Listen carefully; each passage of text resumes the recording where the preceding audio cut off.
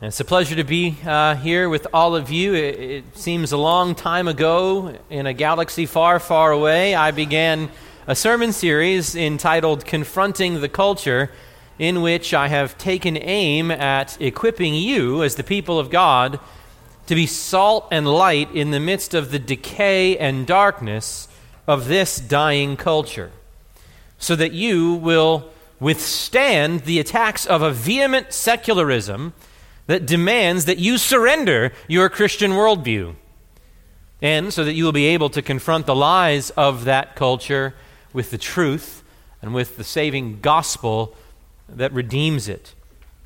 And that series began by vindicating the concept of truth against the culture's lie that there's no such thing as truth. Soon after that, we turned to the Bible's teaching on the identity of man, the identity of mankind, because there is no category of Christian theology more under attack today than the biblical doctrine of man.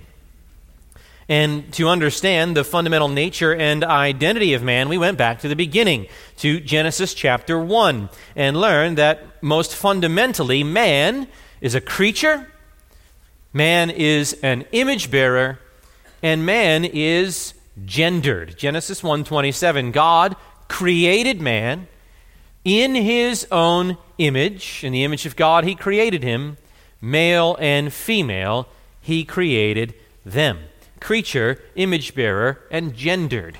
And from there, we confronted the satanic deception of the transgender movement, demonstrating that though men and women are alike in their humanity, unified as equal image bearers of Almighty God, yet they are distinct in their gender, complementing one another as a harmony of praise to the God who created them. And then, on the basis of that distinction, we found that men and women honor the glory and beauty of God's good design by presenting our physical appearance in accordance with the distinctiveness of our biological sex. And that led to the following conclusion, sort of a key conclusion of the past messages. Men ought to carry themselves in a masculine way and not an effeminate way. And women ought to carry themselves in a feminine way and not a masculine way. And so not only does that rule out transgenderism, it also means that men glorify God when they look and speak and behave like men. And women glorify God when they look and speak and behave like women. But then we asked, well, what does it mean, according to Scripture, to behave like a man or like a woman? Aside from the obvious biological differences, what does it mean to be a biblical man and not a woman? What does it mean to be a biblical woman and not a man? And that launched us into a study of biblical manhood and womanhood. If there is glory in our distinctiveness, if God's pre-fall, before the curse, very good design of male and female differentiation is not just true, but beautiful, then it's fitting for us to devote ourselves to understanding the beauty of those distinctions preeminently, so that we can order our lives according to the Bible's prescriptions, and thereby bring honor and glory to our God. I've said it a couple times, but it's like an orchestra. It's one thing to hear skilled musicians all play in unison, but there's a higher strain of beauty that you behold in music when each musician plays distinct notes which nevertheless harmonize perfectly with one another. As men and women who follow Christ, we need to learn to play our parts, our distinct parts, so that we harmonize in a way that brings glory and honor to the beauty of God's good design. And before our Sundays in July break, we had 3 sermons exploring 9 marks of biblical manhood. And I won't review those here except to state them. We found that the biblical man is a leader, a lover, a provider, a protector, and that he is strong, sensible, dignified, sound in doctrine, and sound in speech. And I would encourage you, especially if you haven't heard those messages, and especially if you are a man, to listen to those 3 sermons on the 9 marks of biblical manhood. Today, we begin a series on 9 marks of biblical womanhood. And before I jump right in, I want to say, as I did when we began with biblical manhood, that these marks of biblical womanhood relate most often to how a wife relates to her husband. But that does not mean that you are less of a woman if you are not married. Being single puts you at no disadvantage to living out the calling of your womanhood, any more than being single put Jesus at a disadvantage of living out his manhood. No, there are biblical, appropriate expressions of femininity from single women, even toward the men in your life who are not your husband. And I'll seek to make application along those lines as we go throughout this series. But I also want to reiterate that marriage is the norm for mankind. As soon as we hear male and female in Genesis 1:27, we hear about being fruitful and multiplying in Genesis 1:28. That means marriage is in order. Multiplying requires an act which can only be done in the confines of the covenant of marriage. As soon as we see that woman is man's suitable helper in Genesis 2:22 and 23, we hear about the two becoming one flesh in Genesis 2:24. And so marriage is the norm. And because of that, much of Scripture's teaching on masculinity and femininity speaks to how we conduct ourselves in the marriage relationship, or how we are to prepare ourselves for that relationship. And so much application will have to do with marriage. But if you are single, as a woman, this is what you are to aspire to. If you are single, this is how you are to examine your own character as you interact with all people, and not just who might be a husband. Single guys, this picture, these 9 marks of biblical womanhood is a picture of the kind of woman you want to pursue for marriage, the kind of woman you want to give your life away for in serving and loving and leading and providing for and protecting. Married guys, as I said to the ladies in May, this is not intended to be a club to beat your wife over the head with, right? But it's meant anytime anybody hears a sermon and their first instinct is, that's good for so-and-so, right? You can be sure that God is actually chastening you, right? Anytime you hear the word of God, it's intended for your instruction and your edification, your repentance and your sanctification. Nevertheless, of course, there is an appropriate application that a married man would hear a sermon series on biblical womanhood and angle it toward his wife in the sense that this is how you are to pray for her. This is how you are to encourage her. This is how you are to lead her towards, with the design of washing her with the water of the word, laboring for her good and not lording it over her as a tyrant. If you forgot about that, go back to those 3 messages on manhood. With all that said, let's come to our first mark of biblical womanhood, and that is, number 1, a biblical woman is a helper. She is a helper. And we find that in Genesis chapter 2, at the very inception of the woman's creation.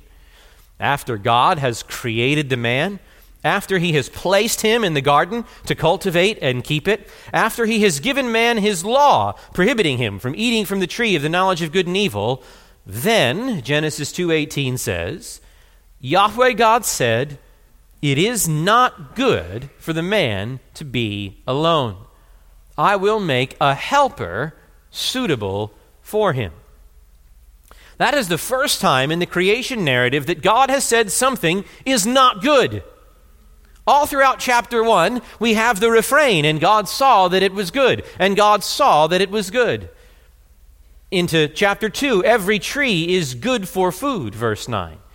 Verse 12, the gold of the land is good. But all of a sudden, verse 18 arrests you with the declaration that there is something about the paradise of Eden that is not good. It is not good that the man has no helper. And so God brings every animal one by one to the man so he'll name them. But of all these other creatures, verse 20 says, for Adam there was not found a helper suitable for him. No one corresponding to him as his equal counterpart. But then he puts the man to sleep and takes a rib from his side and makes the helper suitable for Adam. He makes the woman. And I don't know if there's a greater honor that can be bestowed upon women than to realize that God himself declared that his own perfect created paradise was not good until she was created to complement the man. Women are not unimportant. Women are not second class or inferior.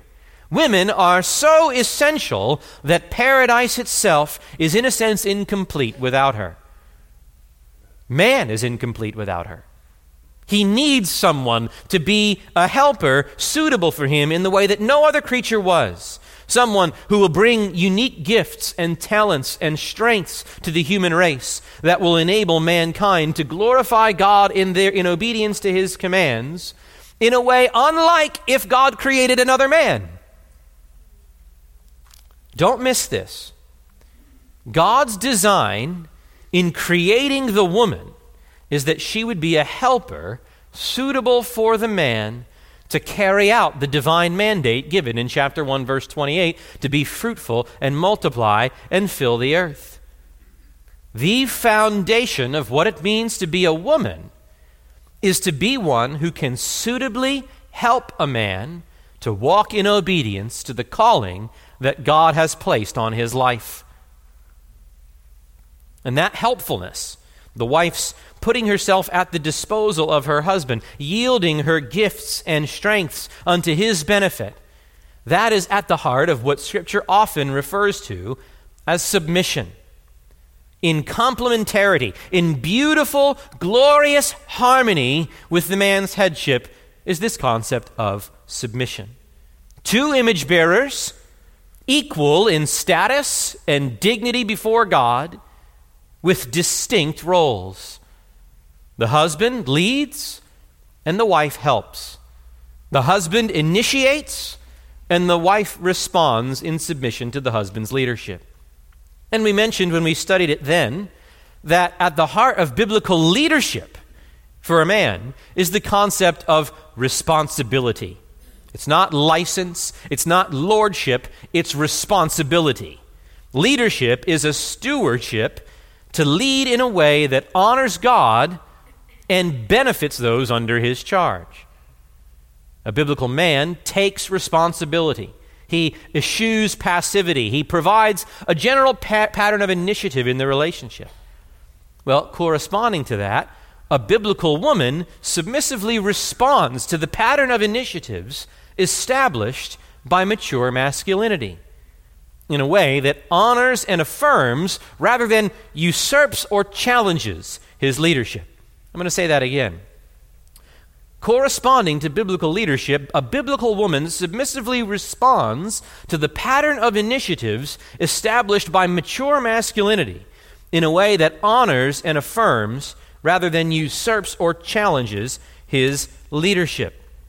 Now, in a culture dominated by expressive individualism, which we spoke about some months ago, where the chief virtue is to vent every thought and desire you've ever had, right? Where fighting your basest impulses is derided as inauthenticity. In that culture, submission has been turned into a four-letter word. But Christians should have no problem with the concept of submission.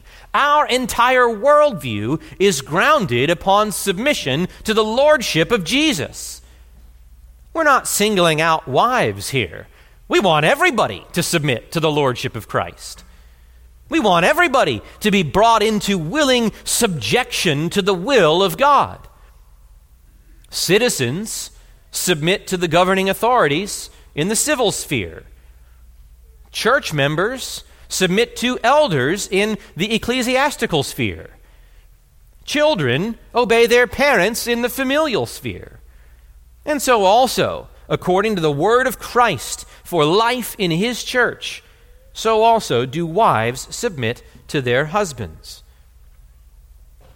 Now, there is much to say about a woman's fundamental identity as a helper, much to say about submission as a defining mark of biblical womanhood, so much so that I'm going to spend the rest of this sermon exploring the Bible's teaching on just this one point. And we'll have to move quickly, don't laugh, because we're going to see no fewer than 9 features of biblical submission. Oh, that was very self-disciplined. You didn't laugh. That was good. I don't know why 9 is coming up. It just seems to be that this is what I'm discovering as I study the Word. I have no numerological commitment to the number 9, but it does seem how it's shaking out. Well, first, let us consider the divine design of submission. The divine design. We hit on this when we spoke about male headship, but it bears repeating. This beautiful harmony of the roles of male headship and female submission was the divine design of our holy, sovereign, and wise God from the beginning of creation. We see that already in Genesis 2:18, which speaks of a woman being created to be a helper before the fall, before the curse. But we also hear of it in the categorical statements of the New Testament as well, under the redemption of Christ, as he restores all things to the original pattern, and even better than the original pattern that we had in Ephesians chapter 5, verses 22 to 24. We hear, "Wives, be subject to your own husbands as to the Lord. For the husband is the head of the wife, as Christ also is the head of the church, he himself being the Savior of the body. But as the church is subject to Christ, so also the wives ought to be to their husbands in everything." And in 1 Corinthians 11:3, which speaks even more broadly than the husband-wife relationship, Paul says, "But I want you to understand that Christ is the head of every man, and the man is the head of a woman." A few verses later, in 1 Corinthians 11:9, Paul says, "For indeed, man was not created for the woman's sake, but woman for the man's sake. God created the woman for the man to be his helper." And this divine design of submission is evident even in the events of the fall of man. The man's abdication of his headship and the woman's unsubmissive usurpation of that headship are what mankind's first sin consisted in.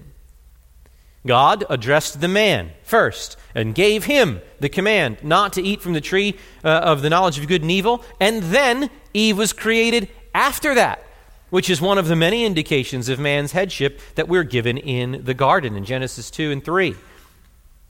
But Satan, Genesis 3:1, shows up in the garden, and he said to the woman, "Indeed, has God said." Now the serpent was more crafty than any beast of the field, and he puts his craftiness on display when he speaks to the woman first. Doing what? Inverting the God-ordained design of headship and submission. He asks Eve, "Has God said, 'You,' plural, 'shall not eat from any tree of the garden'?"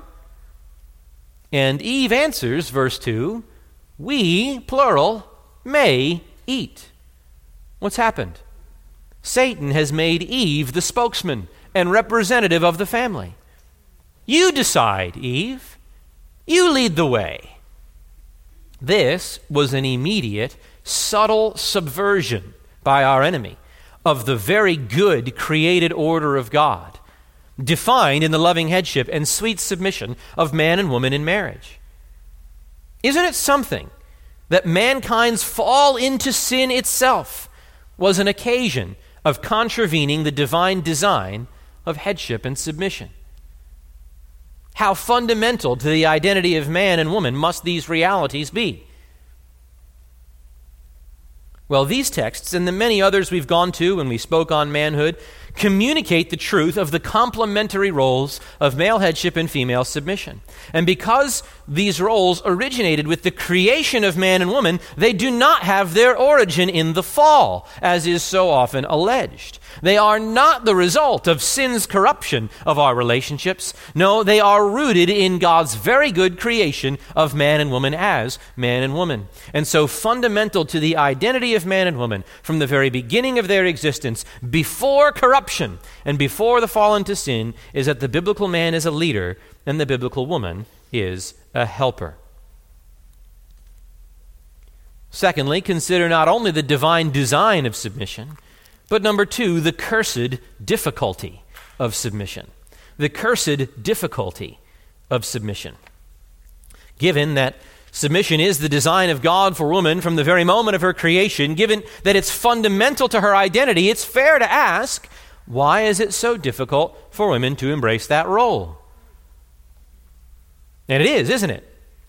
Just as men struggle to embrace their role of loving, sacrificial headship and either passively neglect responsibility or cruelly assert authority, so also women struggle mightily with the temptation to seize the role of leadership for themselves and exercise authority over men. We see this played out especially in the marriage relationship. As pastors, we are constantly exhorting men to step up and embrace the responsibility of being a leader, and exhorting women to step back and embrace the responsibility of yielding to their husband's leadership rather than seizing it for themselves. Why is that such a common thread in human relationships when God created us to do just the opposite? Well, it's because we fell from that state of blessedness in which God originally created mankind. In fact, Genesis 3:17 tells us that it's precisely because Adam listened to the voice of his wife, precisely because he abdicated his leadership and submitted to Eve's leadership, that the curse of God comes upon the serpent, comes upon the woman, comes upon the man, and comes upon creation itself. And we read of the curse of God upon the woman in Genesis 3:16. To the woman, God said, I will greatly multiply your pain in childbirth. In pain you will bring forth children. Then notice this phrase, your desire will be for your husband, but he will rule over you. Now, what does that mean?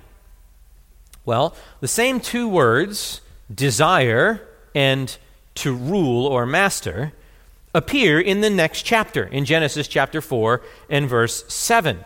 And the context of that passage makes plain the meaning of these two words when they're coupled together like they are in Genesis 3:16. In Genesis 4, Cain's countenance has fallen because God has had no regard for his offering, and God responds to Cain's anger and sadness by urging him to battle temptation and to do righteousness. Middle of verse 7 of Genesis 4. And if you do not do well, sin is crouching at the door, and its desire is for you, but you must rule over it. Same two words. What's God saying? He's saying that sin is like a roaring animal waiting to strike Cain at the proper time. Sin's desire is to exert mastery over Cain, to rule him, to reign in his life. And if Cain passively refuses to withstand it, that'll overtake him. But instead of that, the Lord exhorts Cain that he must rule over sin. Cain must exert mastery over sin. Well, if we apply the sense of desire and rule gleaned in Genesis 4:7 to the interpretation of the same terms back in Genesis 3:16, we find that the meaning becomes clear. Part of the curse upon Eve is that a woman's desire would be to exert mastery over her husband, to rule over him in the way sin wanted to rule over Cain. But instead of man yielding to woman's desire, he would withstand it in the same way that Cain was to resist sin's desire over him. Now you see, where God had designed the beauty of headship and submission to sing together in glorious, peaceful harmony, now the curse of dissonance and conflict would reign in the relationship between man and woman. One commentator writes, God gives the woman up to a desire to have her way with her husband. Because she usurped his headship in the temptation, God hands her over to the misery of competition with her rightful head. And so we may say, without irony or sarcasm, that the feminist movement is satanic. The philosophy and worldview of especially second and third wave feminism seduces women into eschewing submission and casting off the role of helper, and into seizing authority and asserting their dominance. Feminism confuses equal rights with identical roles. And in that, feminism is nothing more than the recitation of the tempter's deception of the first woman.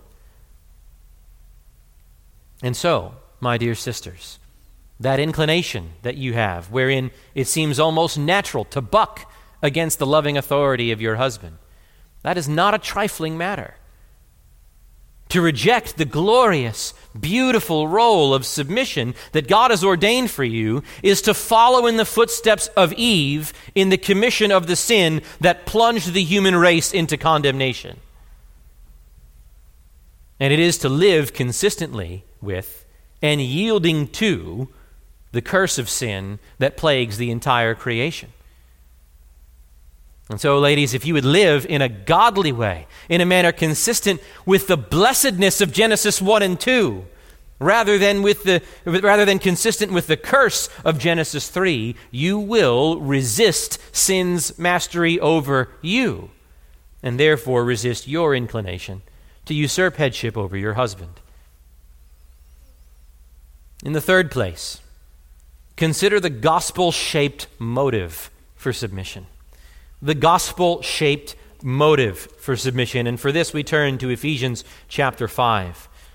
That great text, the most extended instruction on marriage in the New Testament.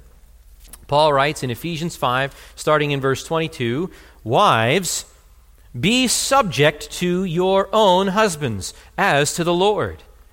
As to the Lord. For the husband is the head of the wife, as Christ also is the head of the church, he himself being the Savior of the body. But as the church is subject to Christ, so also the wives ought to be to their husbands in everything." In this text, the Apostle Paul calls upon wives to submit themselves to their own husbands as to the Lord. Now, the term "as" expresses similarity, not identity. Paul is not teaching that a husband is the Lord over his wife in the same way that Christ is Lord over them both. Christ's authority is absolute. The husband's authority is not. Christ himself is a perfectly sinless leader who never needs to ask for forgiveness and who is always worthy of our trust. Husbands, sadly, are not. Nevertheless, while the term doesn't communicate identity, it does communicate similarity. A wife ought to be voluntarily yielding to her husband in love in a way that can be compared to the way that she voluntarily yields to the Lord Jesus in love. Because it's ultimately the command of the triune God for wives to submit to their husbands. Therefore, a wife's submission to her husband is her submitting to her Lord, Christ. And conversely, a wife's rebellion against her husband's legitimate authority is rebellion against the Lord Jesus. And notice that nothing in this entire passage makes the command for wifely submission contingent upon the husband's deserving the submission. The text does not say that a wife is to submit to her husband only when he does his part to love his wife like Christ loved the church, no more than it calls the husband to love his wife as Christ loved the church only when she's submitting to him. Now that, of course, is the ideal, right? And when that happens, you see the beauty of biblical complementarity. The husband gives his life away lovingly and sacrificially to provide for and protect his wife. And the wife gives her life away in joyful, eager submission to her husband's leadership. But we know that the standard for a wife's submission is not lessened when her husband fails to love her well. Because the Apostle Peter issues this same call in 1 Peter 3, 1 and 2, for wives to be submissive even to their husbands who are unbelievers. And so wives are called to submit to their husbands even when they don't deserve it. Why is that? Because loving headship and joyful submission in marriage are designed by God to be a picture of the gospel, of the covenant-keeping grace of Jesus Christ toward his bride, the church. Paul says the husband pictures Christ, and the wife pictures the church. And so when a wife submits to her husband's leadership, she displays to the world what a joy it is for the church of Jesus Christ to submit to the leadership of her Lord. When she follows her husband's leadership with the gentle and quiet spirit of a respectful and supportive wife, she preaches to the watching world that Christ is so glorious, so satisfying, that his bride, the church, is happy to follow him anywhere. Do you see how this gospel-shaped motive sweetens the duty of submission into a delight? Is it not a joy for you, ladies, as members of the body of Christ, to submit to your bridegroom? Is he, Jesus, is he not a loving leader? Is he not full of wisdom to lead you into paths of righteousness and blessing? Is he not worthy of the joyful and eager submission of every person in the world, to say nothing of his people for whom he's shed his precious blood? Well, of course he is worthy. And Paul says, when you submit to your own husband, you display that truth to the world. Oh, fight the temptation to rebelliousness like that. When it's difficult to follow your husband, when he is proving unworthy of your submission, ask yourself if Jesus is worthy of your submission. Ask yourself if Jesus is worthy of his church's submission. There you will find the gloriously feminine strength to obey. In the fourth place, just briefly, consider the pervasive extent of submission. The pervasive extent of submission. We also see that in Ephesians 5 and specifically in verse 24. But as the church is subject to Christ, so also the wives ought to be to their husbands in everything. In everything. This means that all we've talked about concerning submission applies to every area of life. Some have contended that Paul's call to wifely submission is to be read as extending only to certain wifely duties. But the pervasiveness of the phrase "in everything" in Ephesians 5:24 won't allow for a narrow view of submission. Just as there is no aspect of the church's life that we may reserve from the lordship of Christ, neither is there any aspect of a wife's life that she may reserve from her husband's headship. Now, having said that, though, we must observe, fifthly, the limits of biblical submission. The limits of biblical submission, number 5. You say, what are you talking about? You just told me she has to submit in everything. Yes, but understand the intent that Paul has here.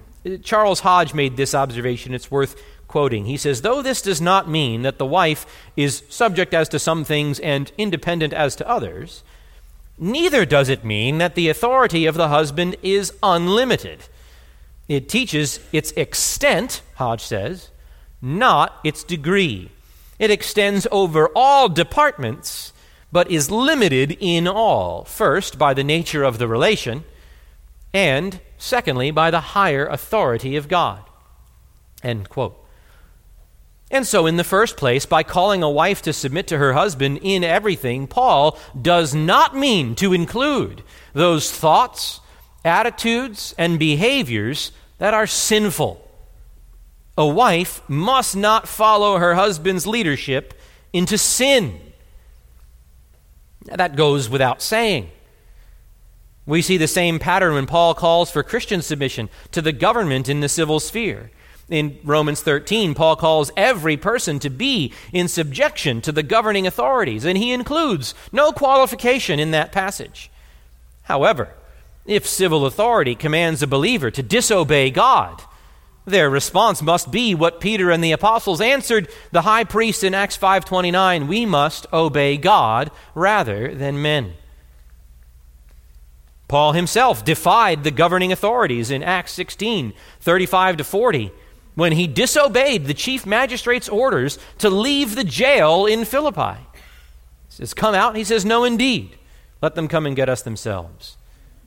And so even where there is an unqualified command for pervasive submission, like there is in Romans 13, that does not give any Christian under any form of authority the license to follow that authority into sin. And so a wife not only may, but must refuse to submit to her husband if he were to demand that she do something that God forbids, like engage in deception or dishonesty, or get drunk with him, or watch pornography with him, or defile the marriage bed with him, or engage in any sort of illegal activity. Similarly, she must refuse to follow his leadership if he were to forbid her to do something God commands, like read her Bible, or go to church, or to evangelize. She will have to say no to that kind of headship because the authority of Christ over her life supersedes the authority of her husband. However, it's worth saying here that even when a wife must obey God rather than her husband, she must still express her inability to follow him in a spirit of submission, rather than a spirit of rancor and rebellion. You could say, ladies, I'm not doing that, and it's disgusting that you would ask me to do that. It might be. But instead of using the opportunity to demean your husband's authority, and in a way celebrate your disobedience to him, you ought to speak to him in a way that shows you're grieved that you have to disobey him because he's making you choose between submitting to him, which ordinarily you love to do, and obeying Christ, which you also love to do and must do above all else. One writer gave voice to that kind of submissive disobedience like this. A wife could say, it grieves me when you venture into sinful acts and want to take me with you. You know I can't do that. I have no desire to resist you. On the contrary, I flourish most when I can respond joyfully to your lead, but I can't follow you into sin as much as I love to honor your leadership in our marriage. Christ is my king. That kind of respectful attitude shows the disposition of submission, even where particular acts of obedience are not permitted, because they would be acts of disobedience to Christ. And so, one limit is wives don't submit in sin. In the second place, neither is a wife called to submit herself to being physically or sexually abused by her husband.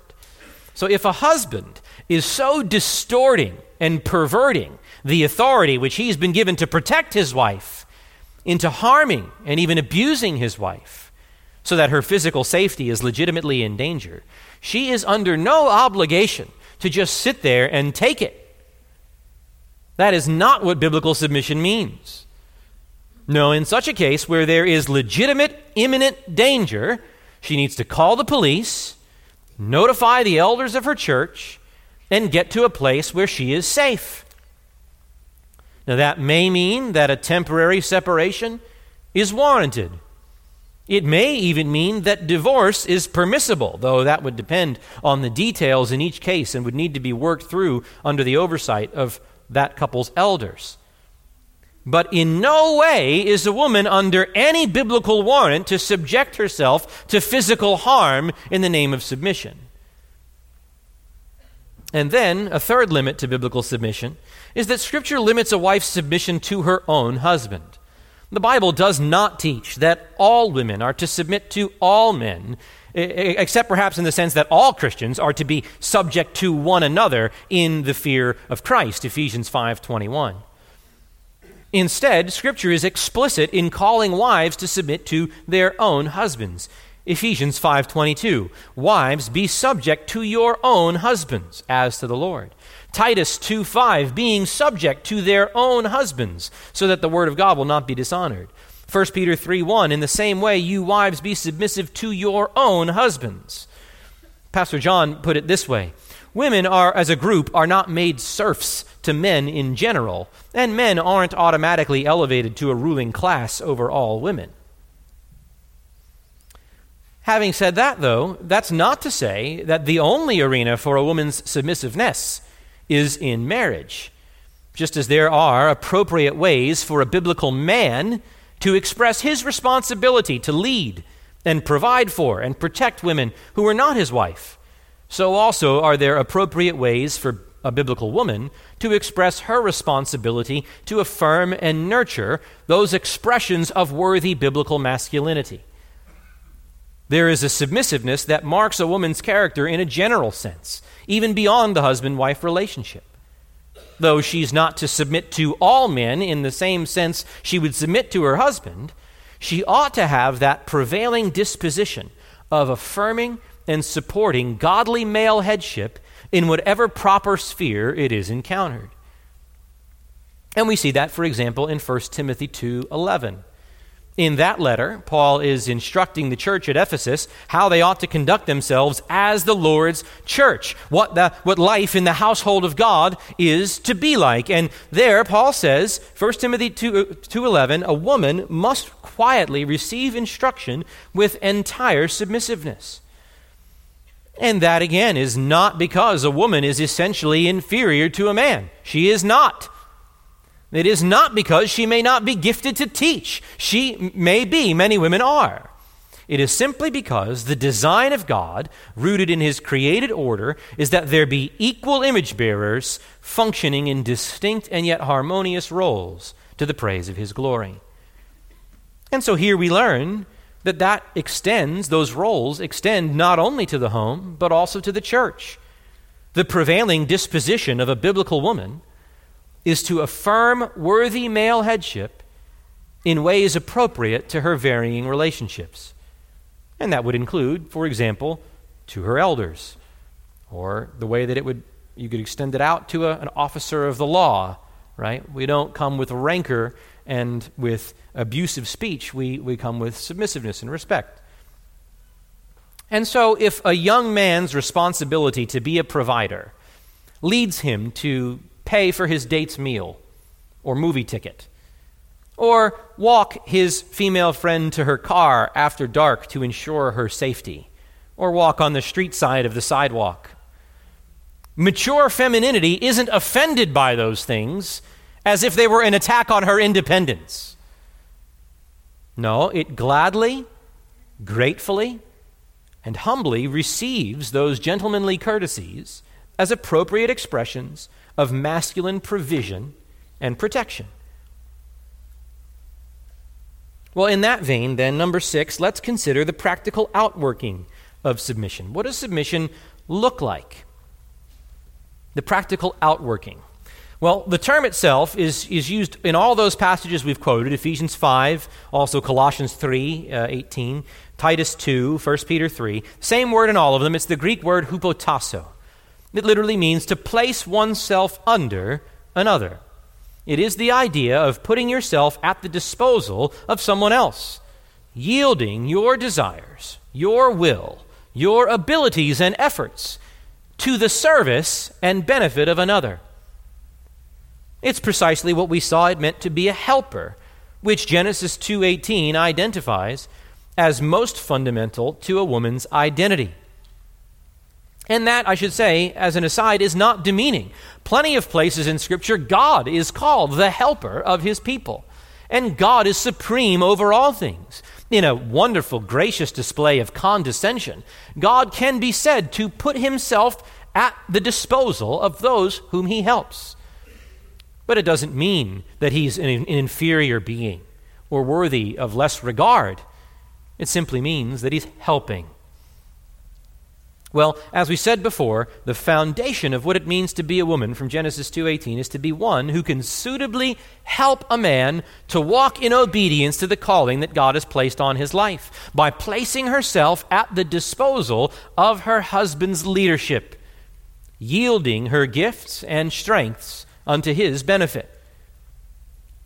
Submission is a biblical woman's response to the pattern of initiatives established by mature masculinity that, in a way that honors and affirms rather than usurps and challenges his leadership.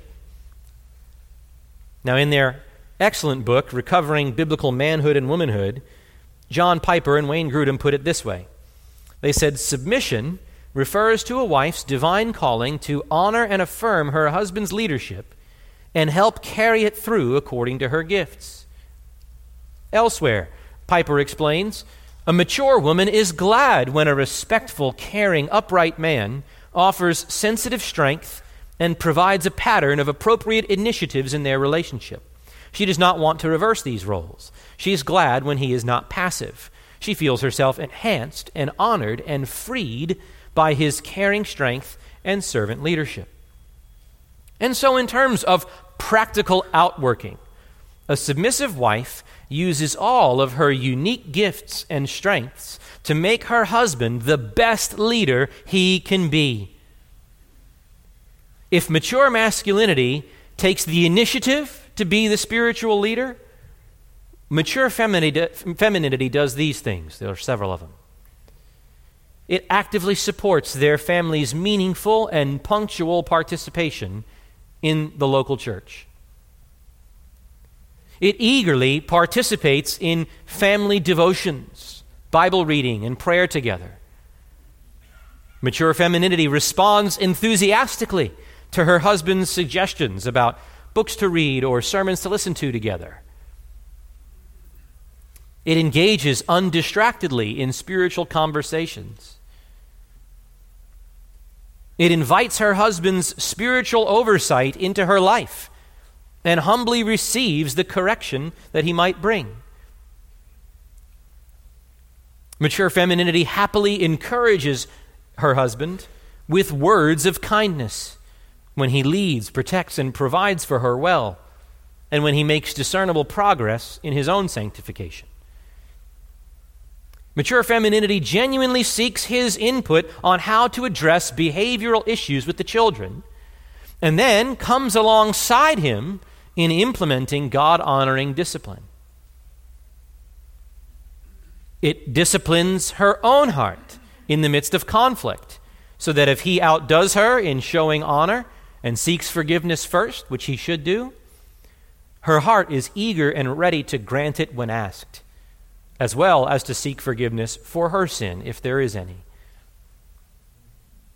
Mature femininity defers with enthusiasm to his suggestions for date nights, family vacations, or fun weekend activities. It readily offers her prayerful and thoughtful input on any decisions that he brings to her for consideration.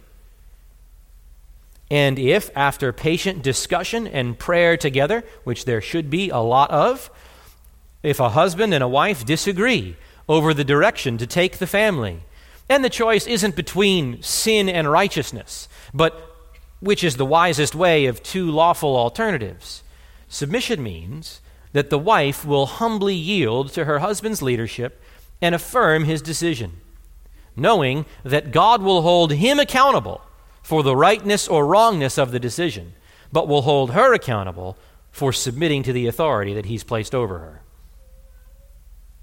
And just as an aside, guys, good leaders don't pull rank like that as a habit. If you're calling your wife to submit to you, even in disagreement, often, or even as a regular pattern, you're not leading well, because good leadership doesn't run people over. It engages them, seeks their input, calls for their participation, reasons with them, brings them along, leads them rather than drives them. I asked Jana this morning if she could remember any time that I said, look, we've talked about this for a long while, and I've considered what you've said, I've prayed, I do believe this is the right way to go, I'm going to ask you to follow me in this. How many times has that happened? And she said, maybe once in 15 years. And neither of us could remember what that was about.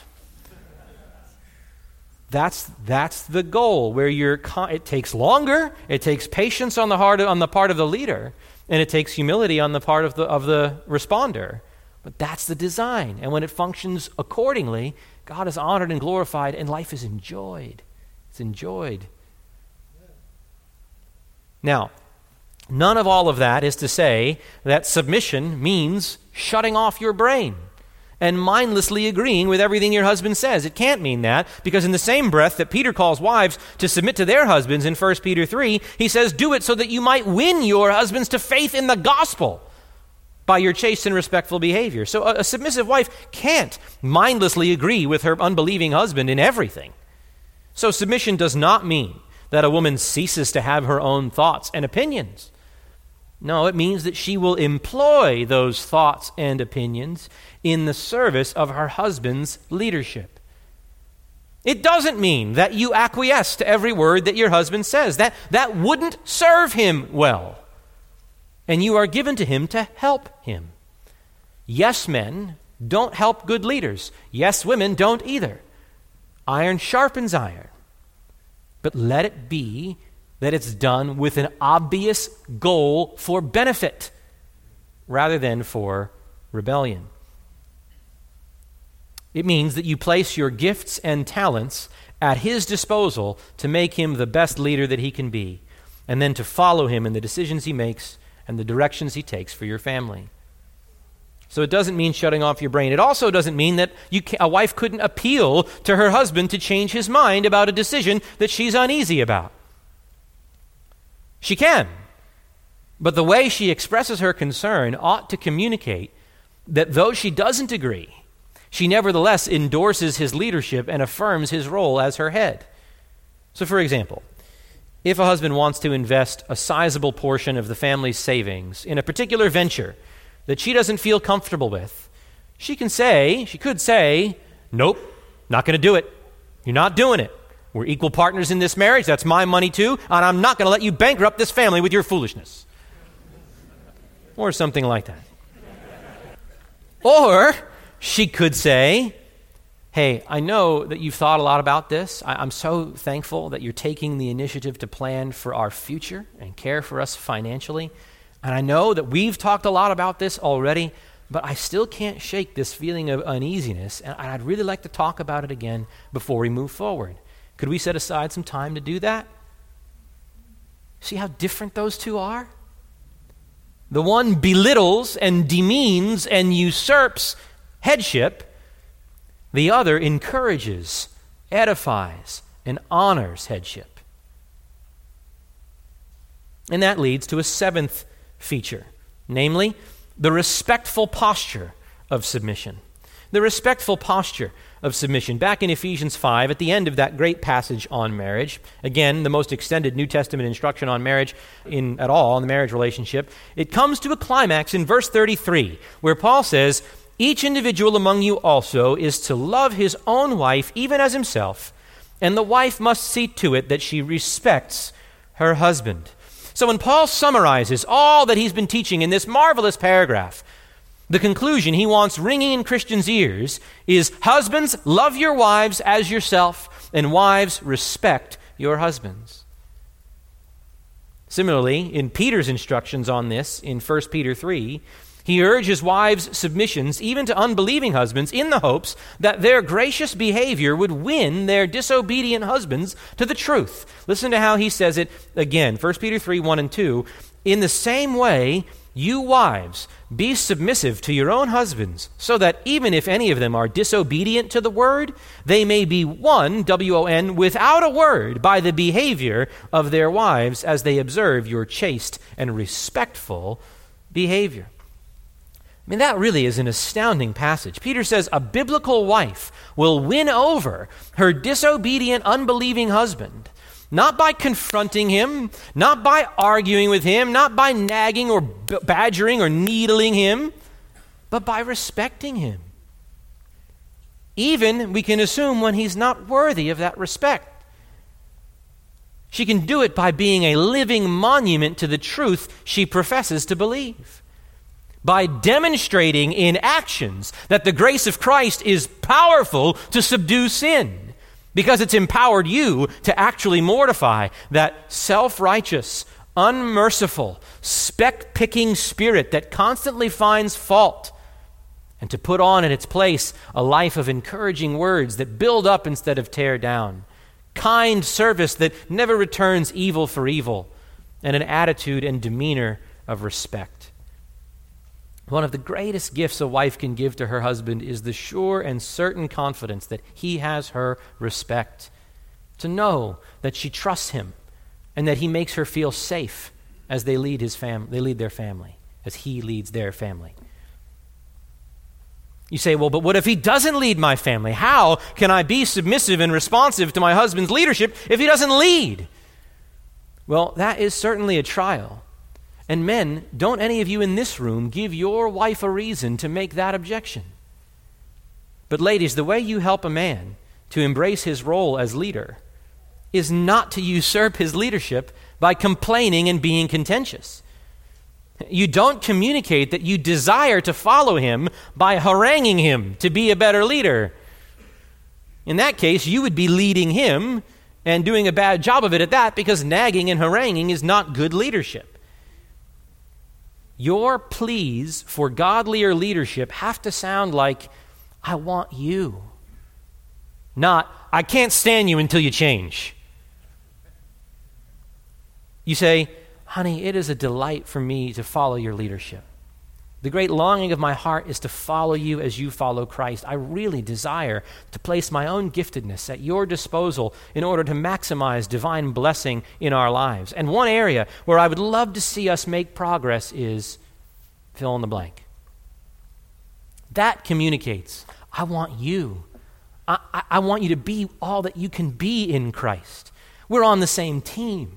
I'm in your corner. I'm ready to follow wherever it is that you lead us faithfully and biblically and honorably. Even when you disagree, even when you have to dissent, let it be an honorable dissenting rather than a demeaning one. The eighth feature of biblical submission is closely related to that. I'm going to make this its own point in our next sermon, so here I'll only mention it. But that is, number 8, the beautiful attitude of submission. The beautiful attitude of submission. And what is that?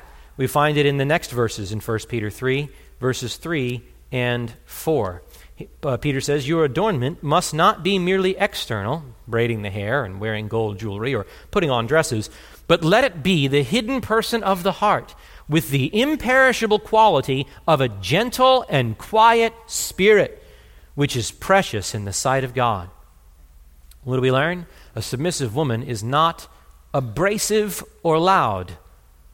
She is gentle and quiet. Her character, her attitude, her demeanor, her speech are marked by the inward imperishable beauty of gentleness and quietness. More to come on that next week. And finally, we'll consider, ninth, the beautifying purpose of submission. The beautifying purpose of submission, and we see that in Titus chapter 2 and verse 5, where Paul instructs the older women to teach the younger women to be subject to their own husbands, so that the word of God will not be dishonored. You see, the Word of God is so shot through with the truths of male headship and female submission. Those truths are so integral to the very design of God and His creative purposes that for a professing Christian woman, someone who claims to trust in and obey the Word of God, for her not to be subject to her own husband would be to bring dishonor upon the word she professes to believe in. When any Christian proclaims at the top of her lungs that the grace of Christ is powerful to transform lives, but then doesn't herself live that transformed life, what's that give cause for the unbeliever to say? Some sanctifying word you've got there. You say the Bible is true and authoritative and lovely and powerful. Why don't you do what it says? Jesus says it. Why do you call me Lord, Lord, and don't do what I say? You talk a big game, but when it comes down to it, the Bible says you're supposed to submit yourself to your husband, be chaste and respectful, be gentle and quiet, and the unbeliever looks at you and says, you run roughshod over him more than I do my own husband. See, that's a dishonor that your behavior brings upon the Word of God. But on the other hand, just a few verses later, as Paul urges Christian slaves to be subject to their masters, he appends this purpose clause to his exhortations, Titus 2 and verse 10, so that they will adorn the doctrine of God our Savior in every respect. What he expresses negatively in verse 5, that the Word of God not be dishonored, he expresses positively in verse 10, that the doctrine of God will be adorned. Cosmeo, from which we get the term cosmetics. It means to beautify. Paul is saying that when a woman devotes herself to cultivating a disposition of free, glad, willing submissiveness, rather than dishonoring the Word of God and making it look less glorious than it actually is, she adorns the doctrine of God. She beautifies it. She makes it look as glorious as it actually is. So my sisters, which one do you want to be marked by? Isn't it glorious to think that there's something that we can do to make the precious Word of God and the doctrine it teaches look beautiful in the eyes of believer and unbeliever alike? That is glorious.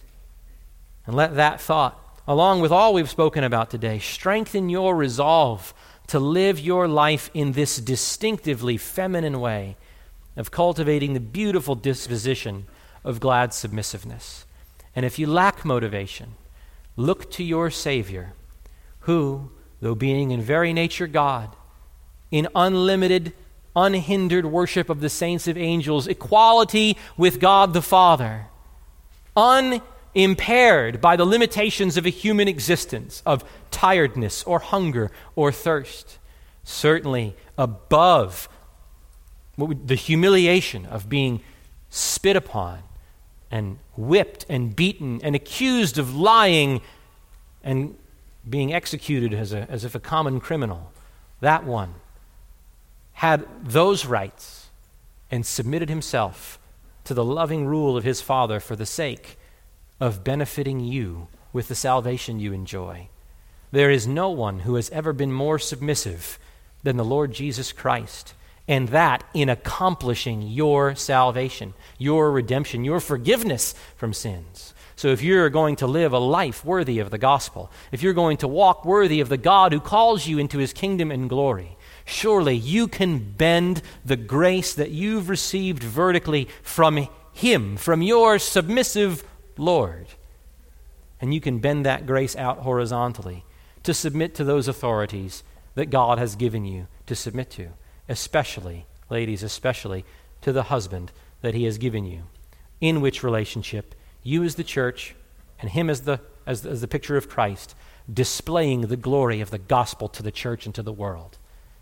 That is amazing. You know, when I pray, I'm going to finish, but when I pray and prepare these messages, I'm longing in my prayers that Grace Church would be conformed to the image of Christ. I look behind me and I see decades of faithfulness, half a century plus of faithfulness, not just from Pastor John, but from the congregation who followed the word that they heard and put it into practice with the kind of diligence that only the Spirit of God can lay upon a heart and work in a life. And I pray that God would be kind to do that again. That I want John on the Moses plan. I hope he's here till 120. But if he's not, I want us to be taking seriously right now these fundamental truths that have made Grace Church what it was. This church will never be stronger than its marriages. This church will never be stronger than godly leaders, men who are godly leaders, loving, sacrificial, wives who are chaste and respectful, quiet and gentle, happily submissive, so that there's harmony and not contention.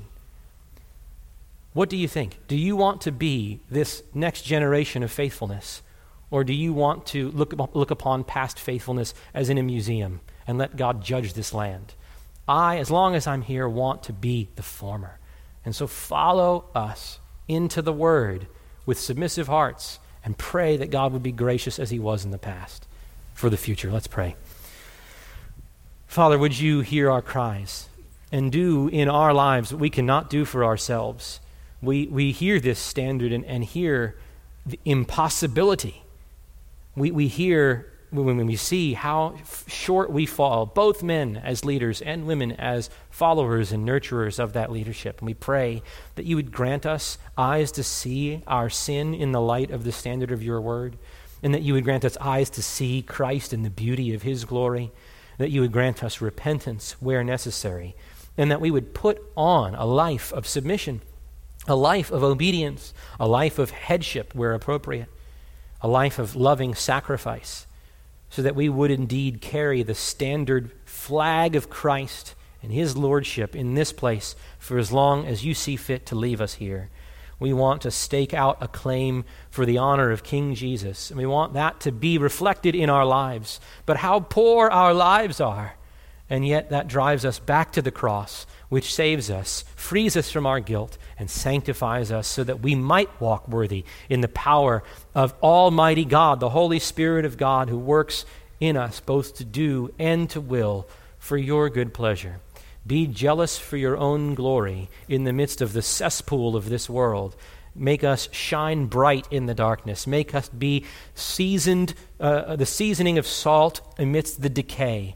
And may it be that you use that example to adorn your doctrine, to make beautiful the word of Christ in this land, so that you might bring further more of the sheep of your Son into the fold, because he has died for them, shed his precious blood for them, and deserves to have them. Would you grant, Father, the work of the Spirit in regeneration, so that Christ would receive the reward of his sufferings? And may we be faithful to see that he gets it. We pray in Jesus' name. Amen. For more information about the ministry of the Grace Life Pulpit, visit at www.thegracelifepulpit.com. Copyright by the Grace Life Pulpit, all rights reserved.